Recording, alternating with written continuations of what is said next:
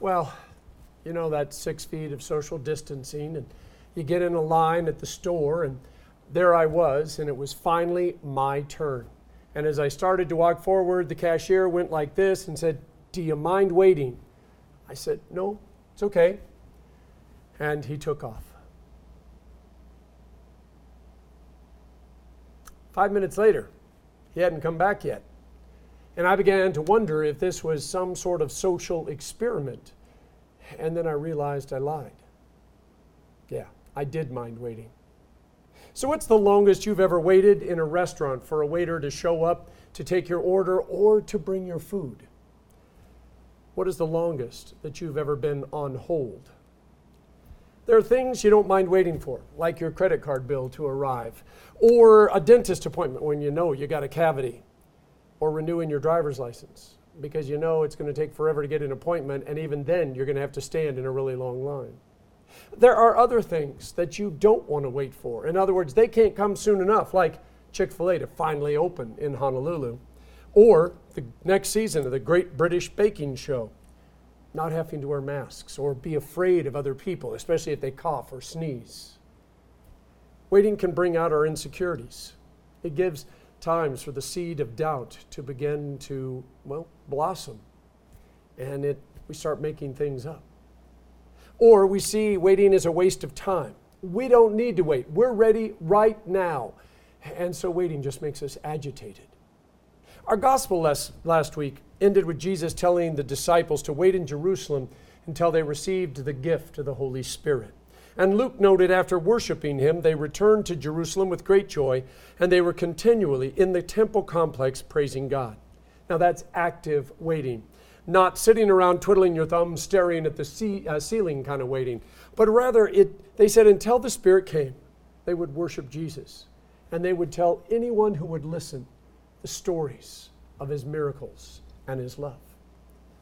So have you ever gone to a new church, went for the very first time, you're sitting there, everything's kind of going along well, and then you realize it's time for communion, and you're going to be very first in line, because we all know that real Lutherans sit in the back, and so guests don't get there soon enough, and they wind up sitting up front, and so it's time, and the usher comes, and he's pointing you up to the altar, and you have no idea what you're supposed to do.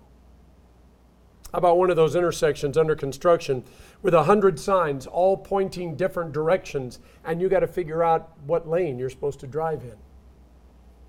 Or how about maybe you've pushed the wrong language on the ATM machine, and suddenly there's Hawaiian or Japanese or one of the other languages, and you're hoping you remember which buttons so that you don't wind up transferring all of your money from checking into savings. The disciples had all been baptized by water, and the lines at the Jordan were so long, because it says that everybody came out, that by the time it was their turn, they knew exactly what to do. But there were two things Jesus said that were a little scary. First, go and make disciples of all nations. And second, you're now going to be baptized with the Holy Spirit. Which do you think was scarier? Being told to leave your home, tell the whole world about Jesus, or that you were going to be baptized with the Holy Spirit? If you've ever been at Workday, you know that I'm not a big fan of instruction manuals. So when we have something new, first I try to find somebody who's already done it. I go, great, your job, go for it. If that fails, well, I try it myself, and I never look at the instructions. And third, finally, and only as a last resort, do I dig the instructions out of the trash can, brush all the junk off, and then see how they say that we should do it. Fortunately, the Holy Spirit is both the gift and the instruction manual.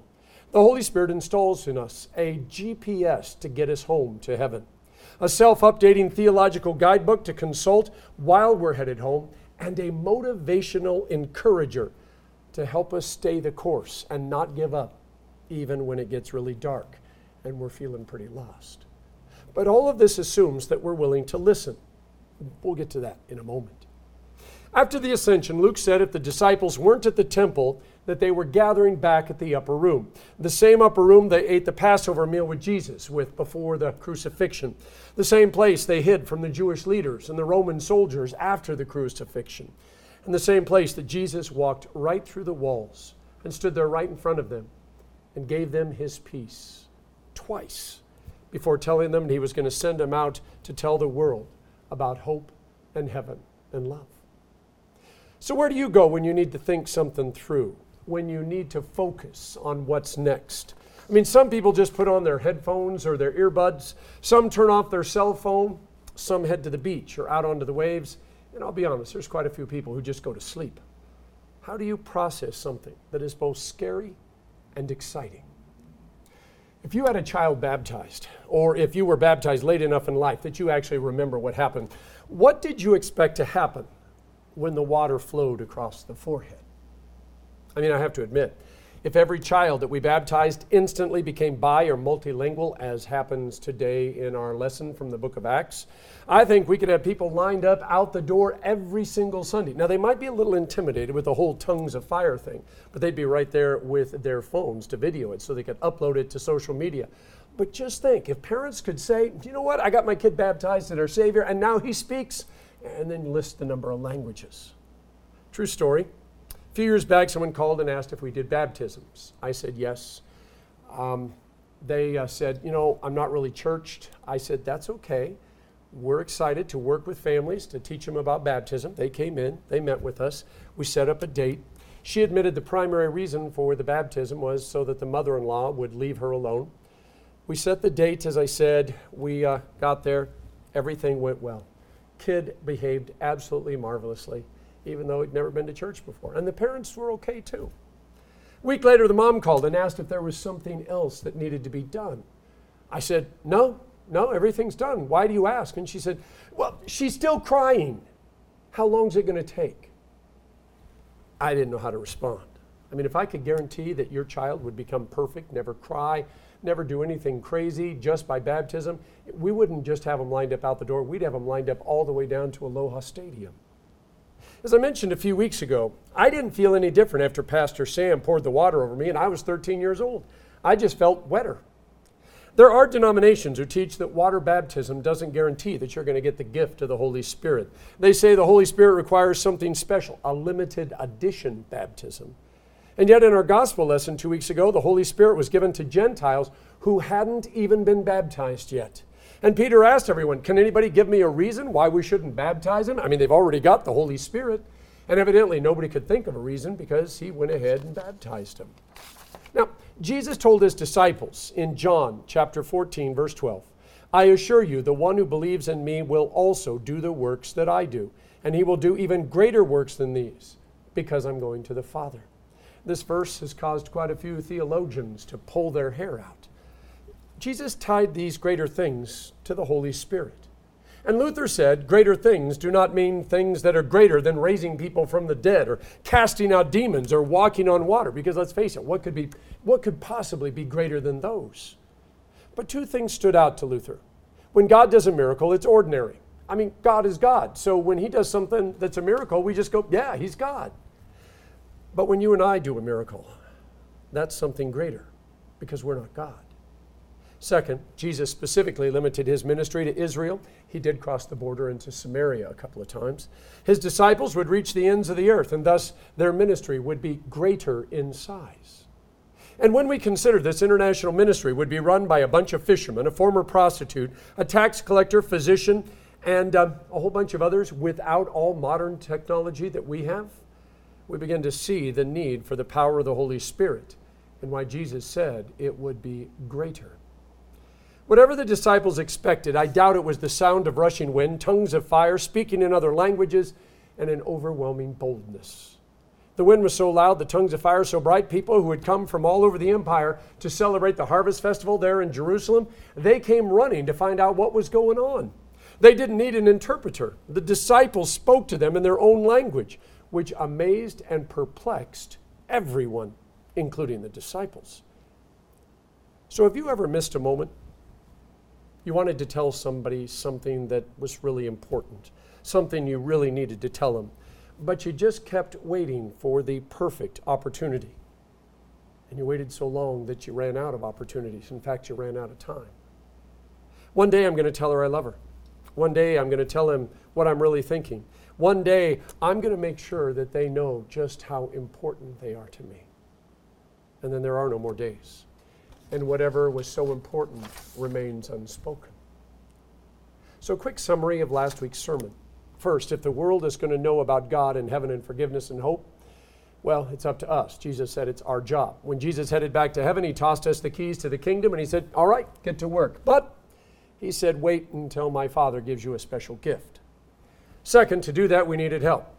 And that's when he said, wait in Jerusalem, or in our case, Aiea, Honolulu, Waipahu, Eva Beach, Houston, Utah, Colorado. Well, you get the point. He says the Holy Spirit will come upon you, and then you'll be ready to go out and tell the world. The same Peter who started to sink when he lost sight of Jesus when he was out on the water, the same Peter who denied Jesus 3 different times at the crucifixion, the same Peter who Jesus had said, get behind me, Satan, to. He stands up, raises his voice, and he begins to quote the prophet Joel. In the last days, the Spirit will be poured out on all of God's people, men and women, old and young, slave and free, and that Spirit will empower and equip all of God's people to become priests. No matter who they are, no matter where they're from, no matter what language they speak, or what their life circumstances were or are. And from everything we know, when Peter was preaching, he didn't need that universal translator from Star Trek, because the Spirit spoke straight to the hearts of everybody who was gathered there. I'm surprised most mainline denominations and synods celebrate Pentecost, because the thought of men and women, old and young, coming from every kind of life and culture and background, suddenly being able to preach and teach and love and forgive, I'll be honest, that should scare them. God is so much easier to control and keep an eye on when only the professionals are allowed to do such things. And yet, if we really are going to change the world, if we're really going to make disciples of all nations, if we're really going to tell them about heaven and hope and love and forgiveness, there aren't enough professionals, which is why God sent the Holy Spirit to everyone who believes. And he said, tag, you're it. And all of us head out into our own part of the world, wherever it is that God has put us, wherever it is God is leading us. You see, the other thing last week's sermon was about was whether the church is an institution or a movement. Because if it's an institution, then it is the most gigantic failure of all time. But if it's a movement, there is hope. In one of his first sermons, Jesus read from the prophet Isaiah. He said, the Spirit of the Lord is on me, because he has anointed me to preach good news to the poor. He has sent me to proclaim freedom to the captives and recovery of sight to the blind, to set free the oppressed, to proclaim the year of the Lord's favor. He then rolled up the scroll, handed it back to the attendant, looked out to everybody who was gathered and said, today, this scripture has been fulfilled in your hearing.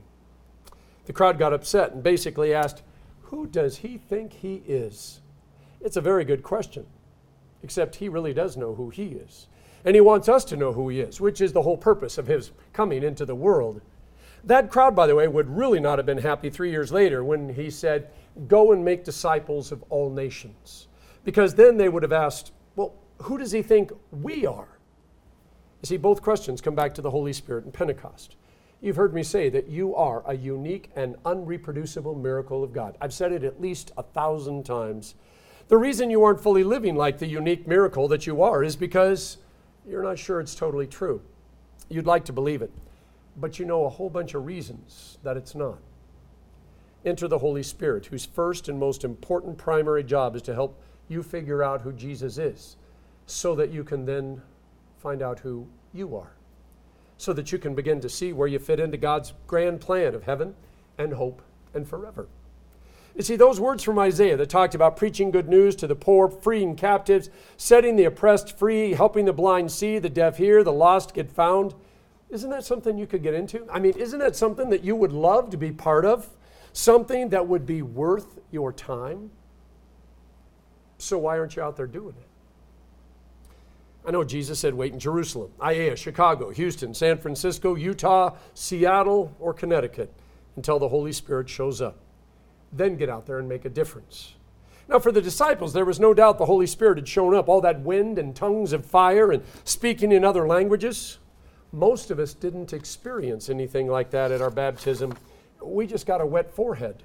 And maybe that's why we've been waiting in Aiea, Chicago, Houston, San Francisco, Connecticut, Utah, and Seattle.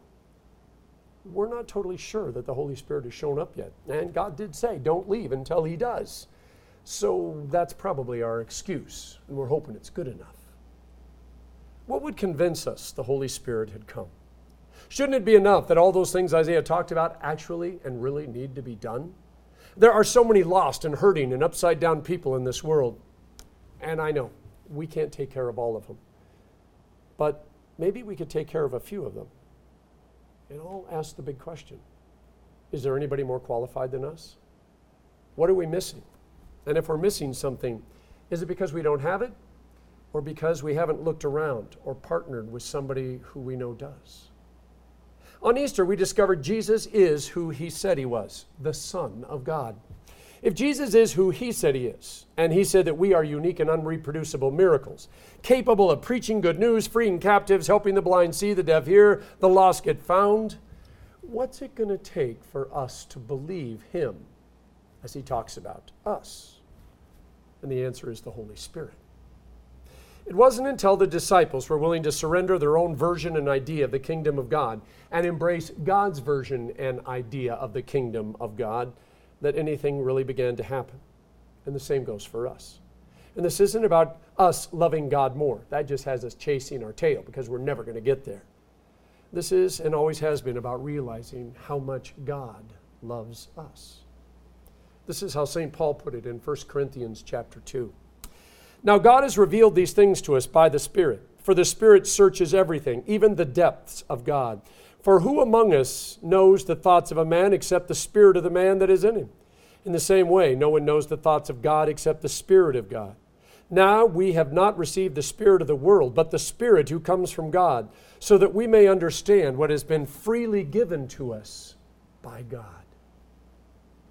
So may our prayers always be that God would draw us closer to him, that he would embolden us, that he would show us who he is, and that in all of that showing, in all of that he does, we would begin to be bold enough to step out in faith, in grace, in mercy, in love, and do all those things that the prophet Isaiah said that needed to be done, and which we know need to be done. In the name of the Father, and of the Son, and of the Holy Spirit. Amen.